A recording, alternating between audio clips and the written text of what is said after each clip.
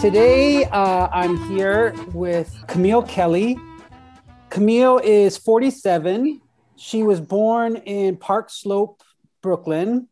Her current job is she's a DEI consultant and trainer, and now lives on the Upper East Side with her husband, Anton, and two rambunctious boys, Reese, who's 11, and Tristan, who is 9.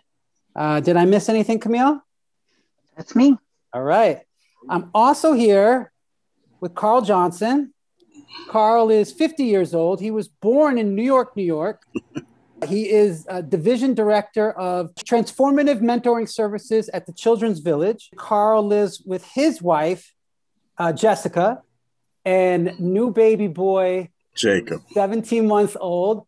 And they live in Brooklyn.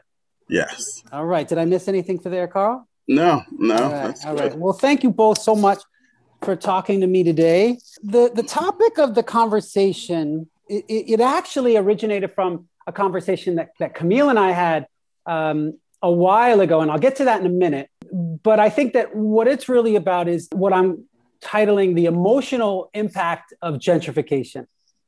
I think when we talk about gentrification, we often talk about things, economic impact. We talk about things like increase in rent and displacement.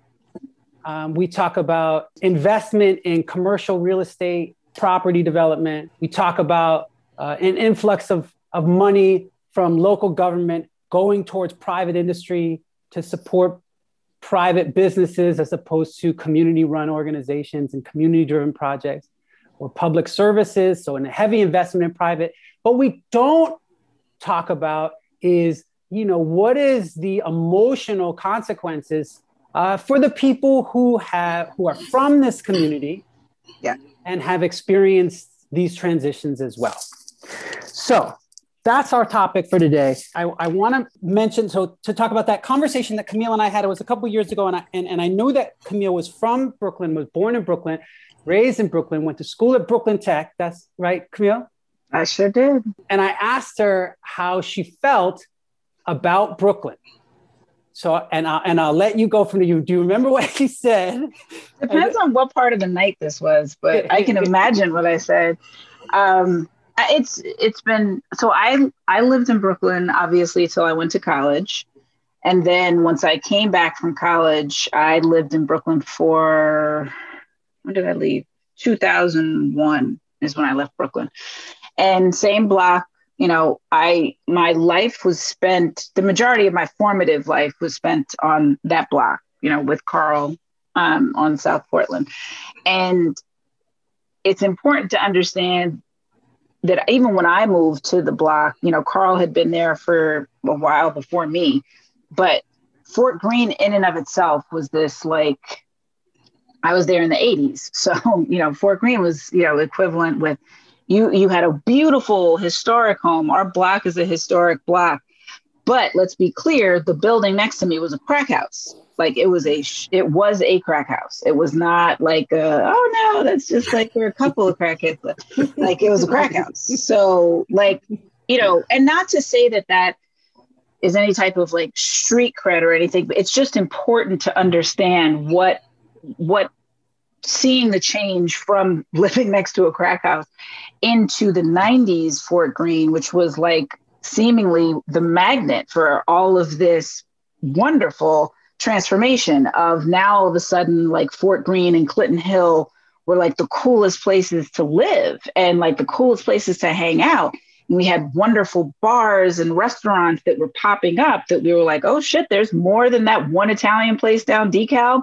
There's one more place than Come Cow on Myrtle. That was what we had, was a couple of spots. Now all of a sudden it was a new restaurant every other day. And I mentioned to you when we brought up the topic, after watching the Biggie documentary, what you also see in that is this pride in our neighborhood that we didn't necessarily have in the 80s, in the sense of Fort Greene is awesome. We were, and my father repeats this constantly, because whenever the news would cover things that happened in Brooklyn, it was like coming from the bowels of Brooklyn. Like it was like this horrible, like scary place that like no one would ever want to live. And when I moved to the block, I was 11 and I was going to school at a private school. I went to St. Anne's before I went to Tech. So I'm going to school with these kids who live in Brooklyn Heights and like live in these like multi-million-dollar homes. Yeah. And they're like, where do you live? Like, I live in Fort Greene. Oh. How do you get here? So it was like, so seeing and being a part and living in Fort Greene during that transformation from like this horrible, embarrassing, otherwise embarrassing. It wasn't embarrassing for us because we knew we lived in beautiful brownstones and we had, a great family. And our block, I think of as this welcoming network. Like I developed the best friendships of my life with people on that block that looked out for each other. Ralph got my brother's bike back when it was stolen. Like it was a neighborhood. It was people who looked out for each other. And I don't think our block was unique in that. It was just that was our block. But that's what I loved about living in Brooklyn. And after I left Brooklyn and came back, I never stopped coming back to Fort Greene because even after my parents sold the brownstone, my mother moved to Clinton Hill. So I was still in the neighborhood. But going back to Fort Greene, it just kept changing.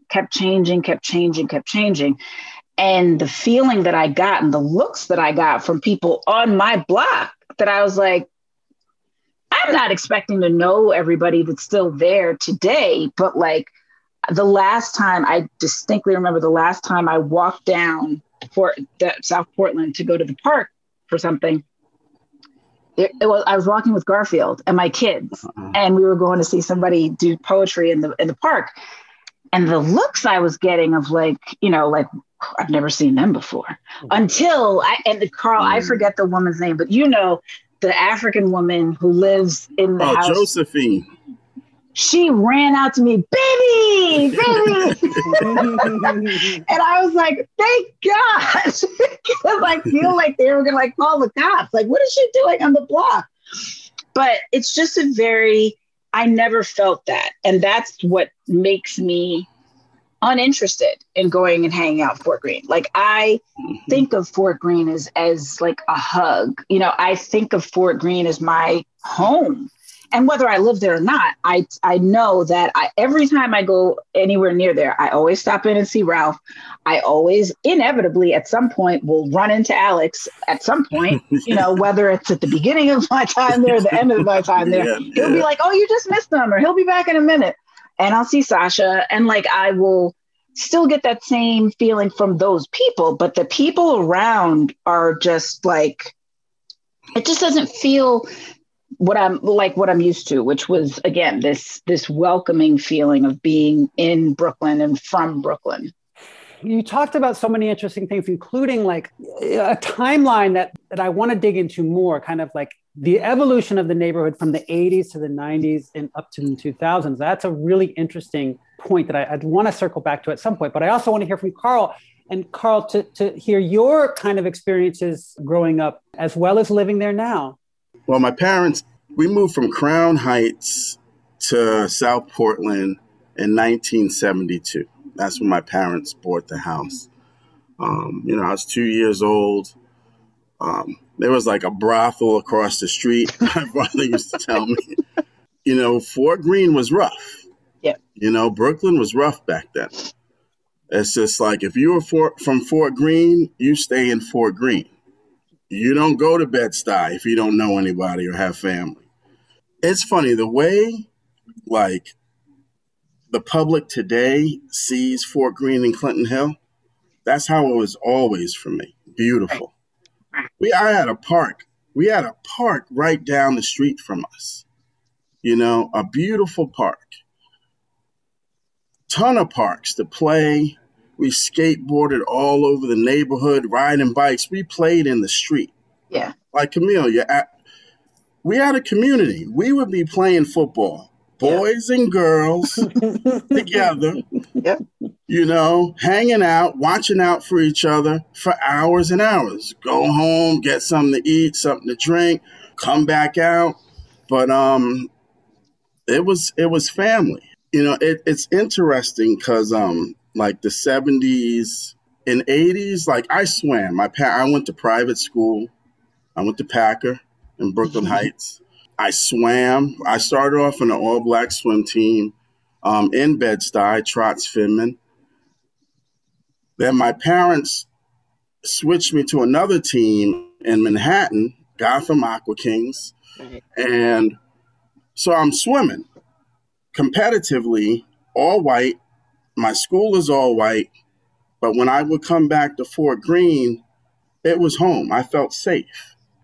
Yep. It was just a warm blanket, regardless of what was going around, who was hustling, kids were getting robbed. Yeah. I remember I got robbed. And my babysitter, Wanda, she went and got my Atari cartridge back. She was like, "What? You robbed my brother?" Boom. So it was like that. People just looked out for one another, but it felt safe. And then the 80s, like I've only spent 4 years away from Brooklyn, and that was UMass. That was it. Yeah. Year after year, just, watching this change, like new faces popping up, buildings being restored. And it felt like all of a sudden this wasn't ours anymore. This wasn't mine. Oh, all of these changes are for those transitioning into the neighborhood and the community. Yep. And I started to get those looks. Like, who are you? Right. Who do you know on South Portland Avenue? Like, why are you walking down this block or sitting in front of this stoop? It was hurtful. I got angry because it was just like, now all of a sudden Fort Greene and Clinton Hill's on the map. The world's talking about Brooklyn now. Yeah.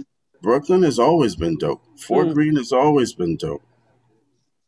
These beautiful brownstones, even when they were crack houses, original molding.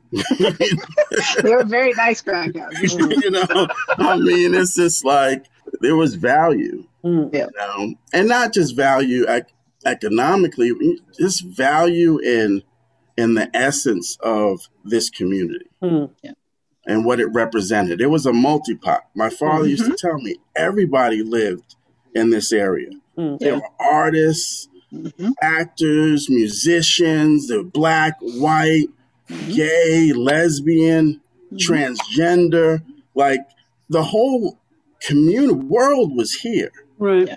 I think that like you both talk about like an essence. And I think that in many ways that essence has been commodified, right? Like it's been commodified to a product, to a specific type of like aesthetic that has then been sold, not just back to Brooklyn, which is crazy and ironic in some ways, but globally.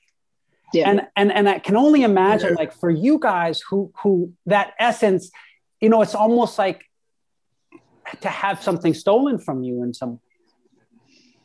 It's gone. That's probably, and like I said, without remembering the exact details of what I said to you, I know my sentiment hasn't changed of just like, it is frustrating. It is angering of like, how dare you? You said you hated it. You said you hated Brooklyn. That's fair. And it was very, I know that's where you were. And so one time, I think Michaela was still living in Brooklyn. She was in Bed-Stuy.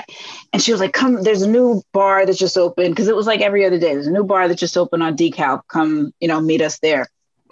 And Anton and I had driven up from Philly. So we were going to be there for the weekend. She said, we'll meet at this spot and we'll go to the other spot later. So we go in. She's like, oh, it's this actor. He just opened this new place. And we're like, all right. Go in. And the guy's like going around making his rounds, saying hello to everybody. And he's like, oh, okay. So where'd you guys come in from? And I was like, oh, well, we just drove up from Philly. He's like, oh, is this your first time in Brooklyn? And I was like, no, it's not. And immediately, like, as he says this, Mikaya's head just goes down. She's like, oh, here we go. And he's like, well, let me just be the first to welcome you to Brooklyn. I was like, nope, no, sir. I was like, I'm sorry, are you from Brooklyn? And he was like, no, I'm actually from wherever he's from. And I was like, right. So I grew up on South Portland. I was born at Methodist. So no need for the welcome. You can allow me to welcome you to Brooklyn, to my neighborhood. Because I was on like Carlton and like DeKalb. But I was like, this isn't even like, I'm not even talking about like Clinton Hill. Like you're still in Fort Greene. So I can definitely welcome you here. But I was like, see, this is why I don't like going out here. It just gets my blood pressure up. Right. That must be really frustrating. It is, because I think, like I said, watching the documentary with Biggie, it was like, even when he died, right? Everyone remembers when he died and that procession back into Brooklyn. For us, I'm sure that wasn't surprising at all. Like, because he was like this kind of hero of being able to pull, especially our neighborhood, onto the map. Because again, as much as he claimed Bed-Stuy, and we know he was from Clinton Hill, whatever, like that was the most kind of, aside from Spike Lee, who also was from Fort Greene and made our area like popular, that was the most, credibility and acknowledgement that we had been getting. So seeing that love that he got when he died was like, of course, whether you were a huge Biggie fan or not, it was like he did, he brought a lot of attention to, again, what Carl said of like what we always knew. Right. This is a great place to hang out. This is a great place to live. Like I said to my dad when I graduated, and all of a sudden, so Carl, when you graduated before me and you had seen, the Sean's and DeVitas in the neighborhood already, when I came home, I was like, where did UMass come from? Like all of a sudden, UMass is in Fort Greene. Contingent, right, dead smack. I mean, Sean, Kimya, and NJ were living together in Biggie's building. I was just like, everyone flocked to New York. But there was a handful right here. And how did you feel about that at that time? I thought it was dope. Personally, because I was like, this is like a continuation of college. Right. So it was just more fun. Yeah. Even Yvette moved after college, she moved to Washington. Like everybody was in the neighborhood. So it was like, this is great. Yeah. But I remember when I had my Brooklyn hat, the Spike Lee Brooklyn hat up at UMass, it was like, there weren't many other people with that on. So I was like, I didn't know so many people were from Brooklyn. Oh, no, I'm not from Brooklyn. Oh, okay. Oh, well then, welcome. Yeah. Carl, I remember one time you and I were talking about this, and there was a conversation we had about flip-flops. Do you remember that, Carl? Yes. And I've always, can you kind of retell your feelings about flip-flops? Well, like flip-flops were always meant for the beach, the pool, but definitely not strolling down DeKalb or Fulton Street. God, no. You don't know what you're going to step on. You don't know what you're going to step on, and you can't run in flip-flops. You can't really square off in flip-flops. I mean, you're going to get handled if you got flip-flops on, put it that way, and it was something that I had never seen, like just people casually strolling with flip-flops on a 70-degree day. I remember when Sean had moved down here, and, he would come by my crib, and I had like sandals, they were different than flip-flops. But he was like, yo, I'm gonna get some sandals. But he got flip-flops and he was walking down DeKalb Avenue. I told him, one, don't ever do that again. I gave him a pair of shoes. I was like, that's embarrassing. And you're coming to my crib? It's just like, you're putting us on blast. So he walked from St. James down to Cal in the $1.99 flip-flops. And it's interesting because guess what? That gentrification process had started. They were trickling in. They were trickling in, and 60 degrees, wearing shorts. Yep. All of a sudden, streets are getting cleaned up, new stop signs, new traffic lights, new playground. Like the playground in Fort Greene Park, I remember. It's just like, it was broken bottles. Thank you. It was empty crack vials, smelled like urine.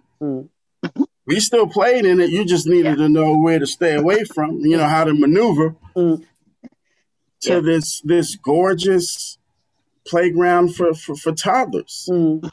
Camille, you mentioned earlier street cred. And I think that that's something that is real for people in the sense that if you lived in a community where you had to navigate, and I think Carl was speaking about that, about the flip-flops, you had to navigate a certain amount of uncertainty, to say the least. There's a certain amount of pride, I think, that comes with that ability. That's a skill. That is a talent that not everybody has. And so then to sort of give that up to where now people are comfortably strolling down the street in flip-flops is also something that's real for people, I'm sure. I mean, there's certain things that we knew that watching people do was unnerving, right? So we knew, and especially girls, because me and McKay were the only girls really on the block. It was us and 6 guys. But there were certain things that we knew, you didn't walk on the park side of DeKalb Avenue. As soon as you hit Washington Park, you cross the street. Exactly. For us, that's where we lived anyway. But me and McKay had to go there every morning to catch the bus. And that was the only part of DeKalb on that side of the street that you would ever catch us on. Because as well lit as Fort Greene Park is right now, those lights at the entrance were broken out every time they were replaced. Every time. Because people would call the pizza people to come and make deliveries to Spike Lee's building, knowing that they were not getting any type of pizza. And they would rob the pizza dude every night. Because we would sit in front of McKay's stoop. She was right at the corner. And watch the pizza dude. We were like, don't get off the bike, money. Don't get off. All right. And then he would go up the steps. As soon as he would go, they would grab his bike and be in the park. And that was it. Once you disappeared into the park, that was it. The cops didn't even go in. They didn't bother to look for you. People on our block got mugged constantly, especially because our block was a direct line into the park. And the lights were out. So once you hit the other side of the street, you could be gone. You could be anywhere in Brooklyn once you got into the park. So that part of those things, like Carl's talking about flip-flops, I felt the same way about headphones. Wearing headphones at nighttime, watching young white women walking around Fort Greene with headphones on. I was like, girl, you're going to get killed tonight. What are you doing? Do you see she's jogging? It's 10 o'clock. You better get inside. Street cred or not, there were just certain things that we grew up having so instilled by practice. McKay's bike got stolen from in front of my house, in front of her. It wasn't like she came inside with me. Because Carl knows, I was the one who always had to ask to do anything. I had to ask to leave the block. So if we wanted to go get ice cream or go do anything, I had to ask. So I had to go back upstairs and ask my dad if we could go wherever we were going to go. And the time it took me to enter my house and go up 3 flights of stairs, they had stolen her bike. And she ended up getting into a car with one of our neighbors who was like, we can catch him, hop in. And then McKay is gone. So it started this whole Triborough search for McKay because she went to go look for her bike in a car with Ernie. So it was Ernie. Oh, right. Ernie was a DJ. Yeah. Ernie was a DJ who I thought of this for today's discussion. If Ernie were around today, Ernie was a DJ on Kiss. Kiss FM, and he used to make he would give us his mixtapes.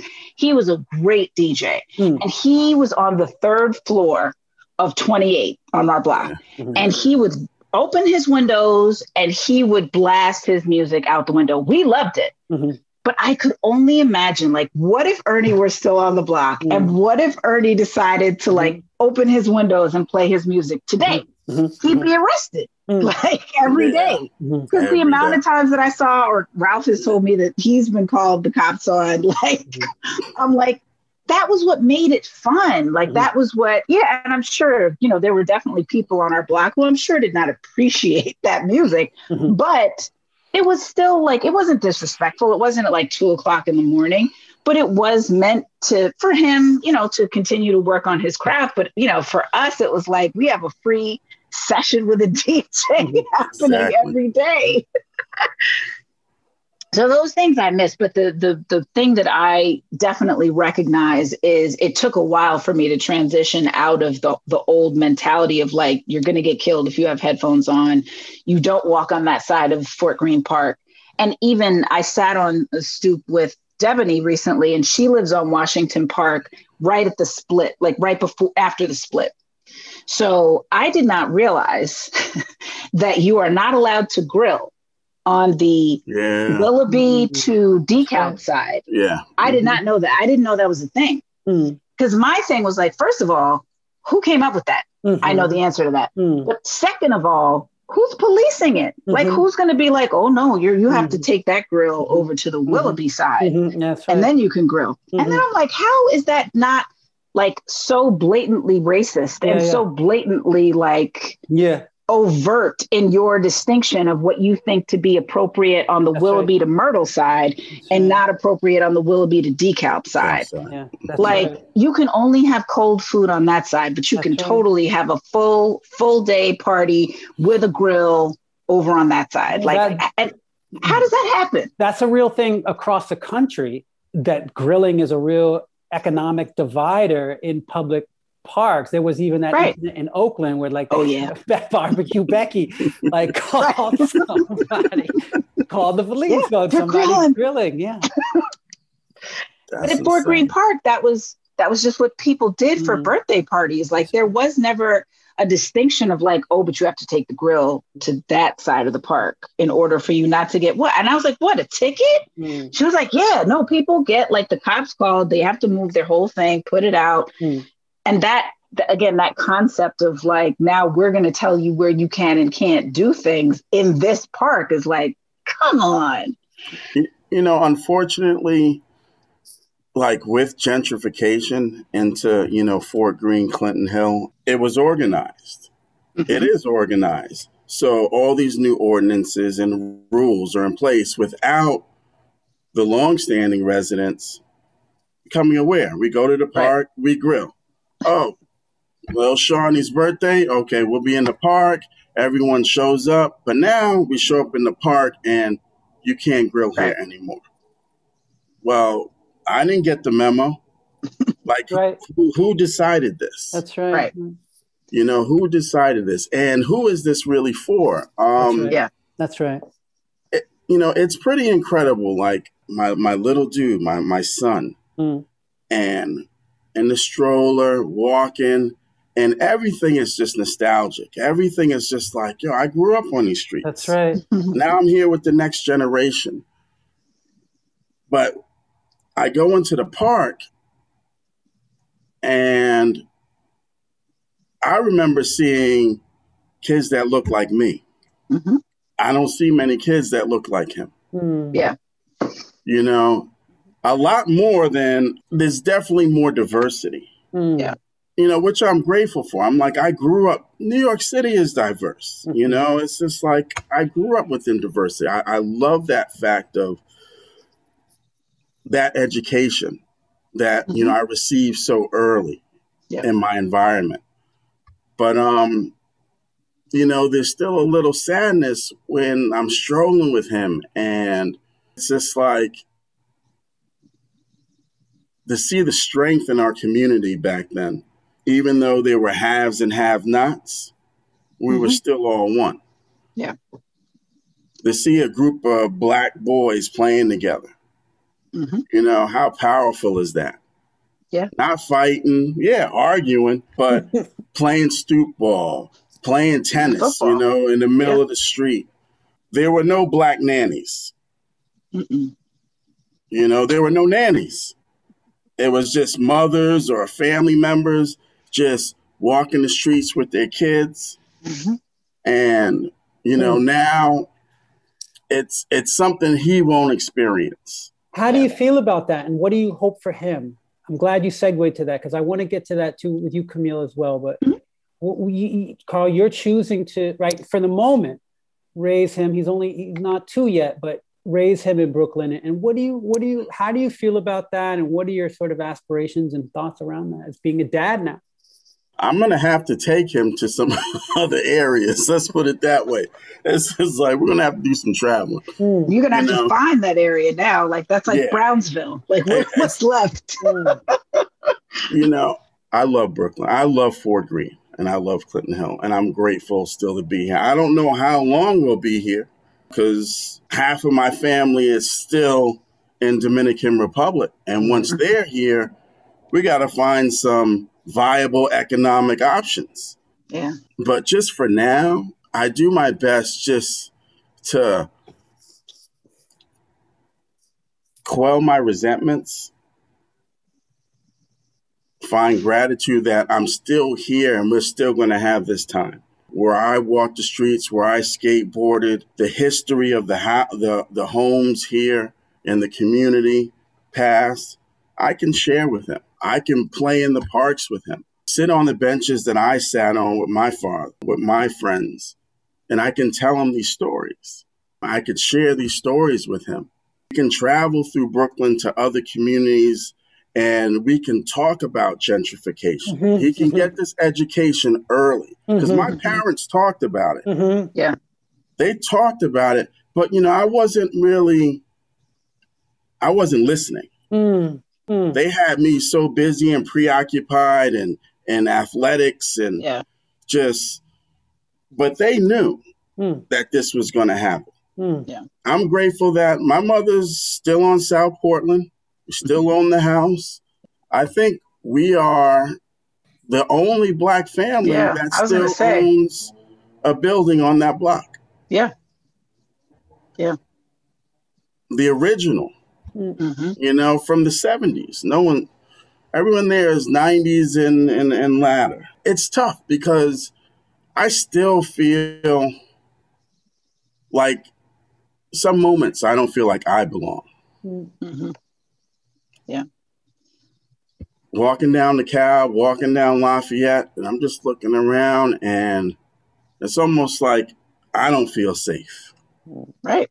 Camille, what about you? How are you feeling about as a mom now with your kids and their relationship to your childhood and their relationship to Brooklyn in general? So my kids have my move back to New York, particularly to live up here and not in Brooklyn, was very intentional.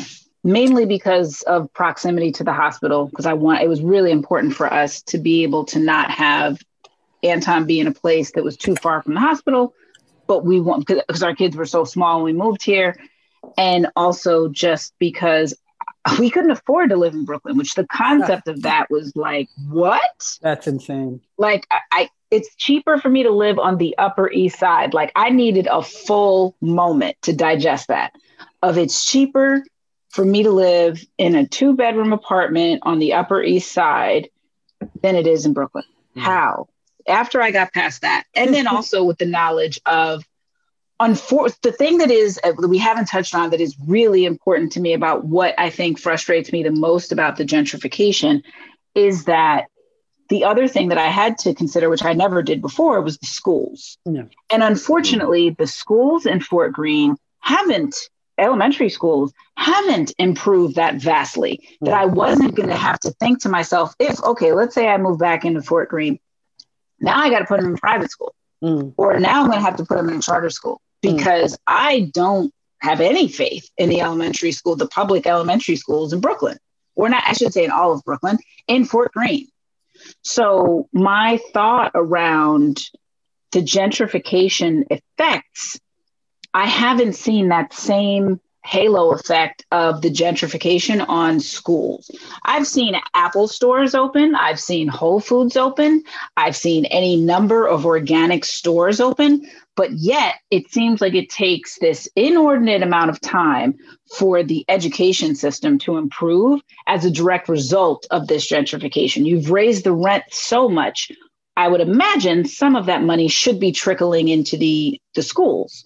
But yet I haven't seen that they've made some type of vast, like 180 from when the threat for us was like, you going to boys and girls. That was our zone school. Of like, you don't do well, you going to boys and girls. Right. So, that is also something that was very important in the decision about where we lived, and Brooklyn in and of itself.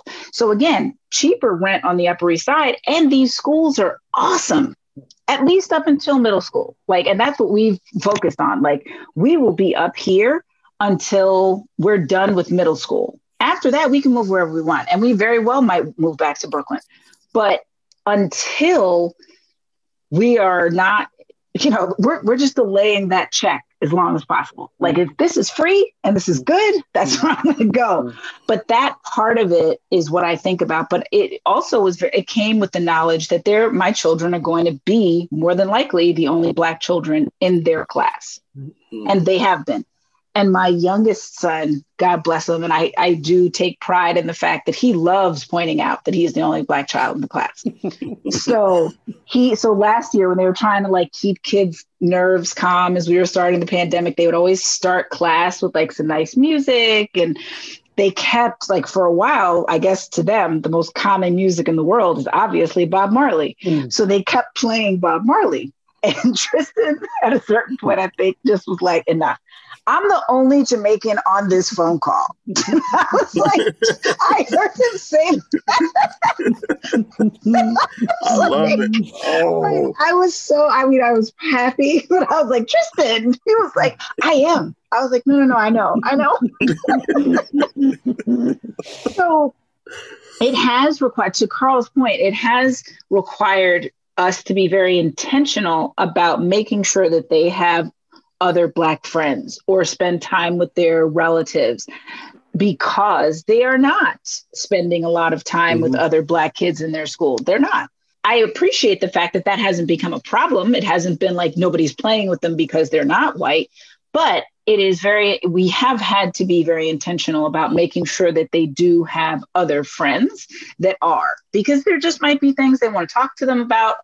Do they just want to be able to have that experience? Carl and I went to private school, and yes, there were always, a smattering of Black kids in our class, but we never were the majority of the class. They'll call it maximum 5 per grade, but that's what it was, Packer, St. Anne's, Friends, all of us. Friends probably had more, but for the most part, it was like there were a couple of us and that's it.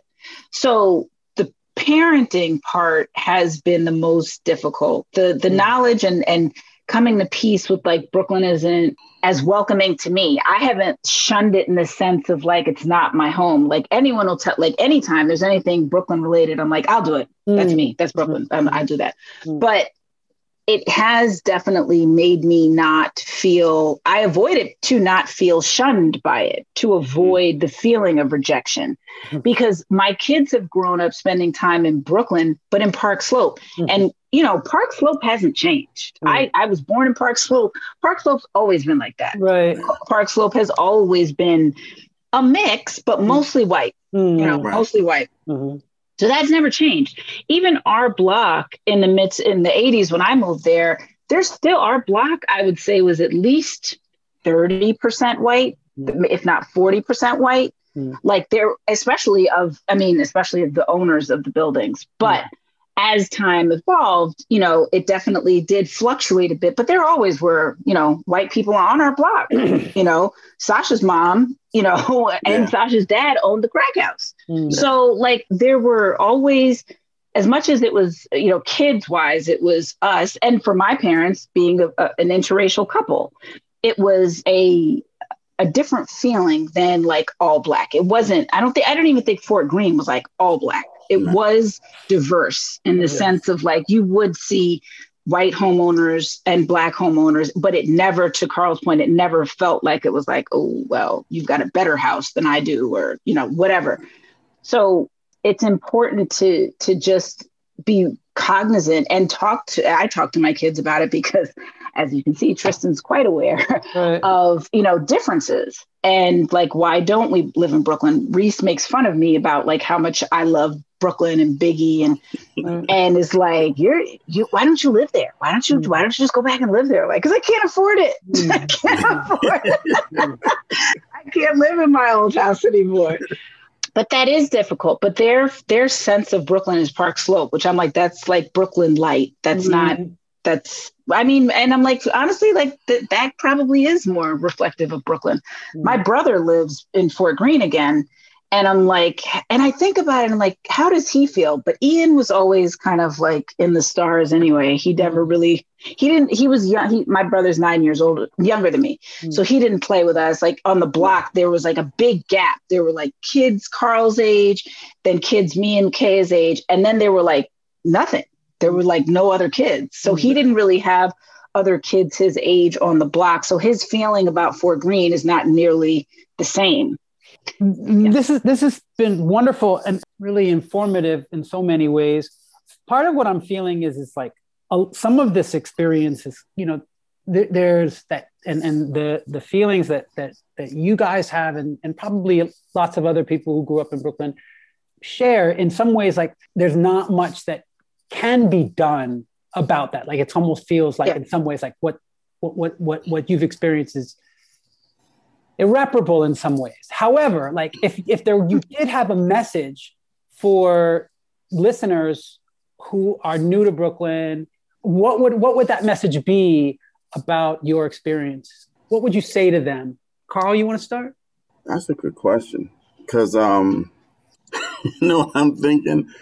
I'm just thinking it's like you keep mentioning Biggie. I was watching the documentary too, and love. Mm-hmm. It was love back then. Mm-hmm. Didn't matter where you were from, what you had, what economic plateau you landed on. It was love. Brooklyn was straight love. Even if you got into something, because I played ball in Brooklyn in the parks in Rothschild, Fort Greene Projects, Bernard King's Court, Clavers, that's in Bed-Stuy. We used to play over there. I played Hoop Connection. So, and it was like wherever we went, wherever we traveled, skateboard, basketball team, just to meet up with other friends on the block. It was just all love. Even the cats from the projects, they were like, where do you live? South Portland. They were like, oh, y'all got a little money. You're living in a house. It's just like them big houses over there. Because they used to come over and try and rob kids on this side. But we would all connect on the ball court. We'll all connect playing ball, skateboarding, cats smoking L's, drinking 40s. It's just like wherever you landed, it was still love. The older fellas, they looked out for the younger ones. Yo, shorty, come over here. Wanting to smoke. Nah, this ain't for you. Nah, leave that man alone. He's all right. Because for me, it's funny. Later, I found out they all knew I swam. They're like, he's doing something different. Right. Don't touch him. Mm-hmm. Don't touch him. He's not playing ball. He's swimming. He's into some water polo thing. It's just like, they're like, we know he goes to private school because he sounds different. He speaks different than we do. But he's from here. He's Brooklyn. He's Fort Greene. Leave him alone. He's on some next shit. Mm-hmm. And he's rising. And it's like, I always got props for that because I was doing something different. Yeah. Excelling. And, there was respect. There was always that respect. So love and respect, because that's why I don't feel is here anymore. That love, but that respect is missing in this community. I would, just to build on your last 2 points, Carl, I think that's exactly what my advice would be, of just like, I don't like the feeling that I get from the people who I encounter in my times in Brooklyn, where it seems as though they found this dope 1-bedroom floor of a brownstone and, feel like this is their neighborhood. I'm not saying that I need like a crown or like that I need to be bowed to.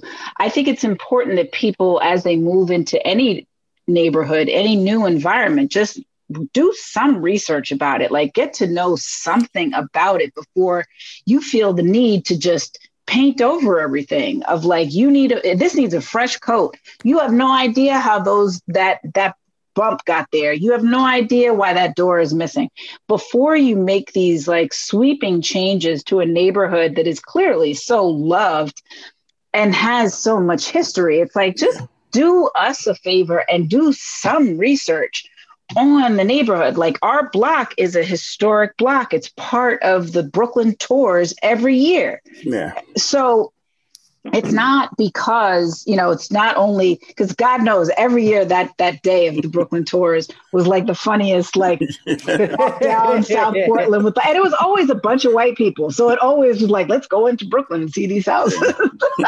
And our block was always on it. But it was like, we laughed about it, but I was like, I respect the fact that people were hearing about, they did this tour for such a long time. I actually would love to take it, because I'd love to hear their perspective. Like, I feel like I have a history of that neighborhood that is my own, but I'd love to hear more of the actual history behind it, because those brownstones are beautiful. The neighborhood is beautiful. I just hate, the thing that also just irks me is just the landscape looking so different, like with these high rises of like, oh, this is looking more and more like Times Square, which again, Times Square used to be cool, funky, like nasty, but like it didn't have like an M&M store. Like, no, right. That's supposed to be a XXX theater. So like, that's what I would really say to people who move into the neighborhood is like, just before you put your crown on, just take a minute, and that was the thing that we didn't do in Brooklyn. We didn't see somebody from Brownsville come into our neighborhood and be like, get out, this is ours. Mm-hmm. Like, it was just, it's a welcoming neighborhood.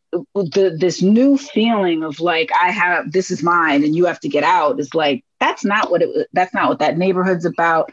That's not what the people who made it to the point that it was attractive to you ever felt. It wouldn't have, you wouldn't be there if there wasn't this generation of beauty and pride in the neighborhood. Actually, we welcomed you. Right. We welcomed you. Yeah. But in turn, it wasn't about being welcome. It's like, this is ours. Yeah. And we're making it for us. Yep. We're changing the zoning. We're changing the names of streets. It's like we're pushing Clinton Hill so far back so we can keep rents at $2,000 a month for a bathroom and a toilet, Self-determination. Yeah. That's all. Like, that is, I don't need any special treatment. I don't need like my own reserved block. I would love to be able to afford my house again, but like, I just need you to not look at me crazy. Like, that's the main thing of like, just don't be like that. But no, the main thing to me, I think is the, just that feeling and I think Carl's point about like the voices being unheard in some of the more structural changes in the neighborhood, I think is important. Mm. I've never attended a block association meeting. I didn't even know if there ever were any community meetings. I don't know. I know my parents didn't go, but that kind of involvement, especially of the people, like, please look to the people who have lived there for input on these things, because it will decrease the feelings of resentment. Of like, if I feel like And not to say that some of the changes haven't been for the good of the neighborhood, but like, at least if you had asked me, I might have had the opportunity to say like, yes, let's do this. And I wouldn't feel so caught off guard that you went and, put a street light at the end of South Portland. Like, we never did that before. Exactly. You just ran the stop sign. That's what you did. Like, I mean, that's the only thing that I would, the trickle down, the inclusion of people who have lived there, and also just like push the effects and the new money in the neighborhood into the schools.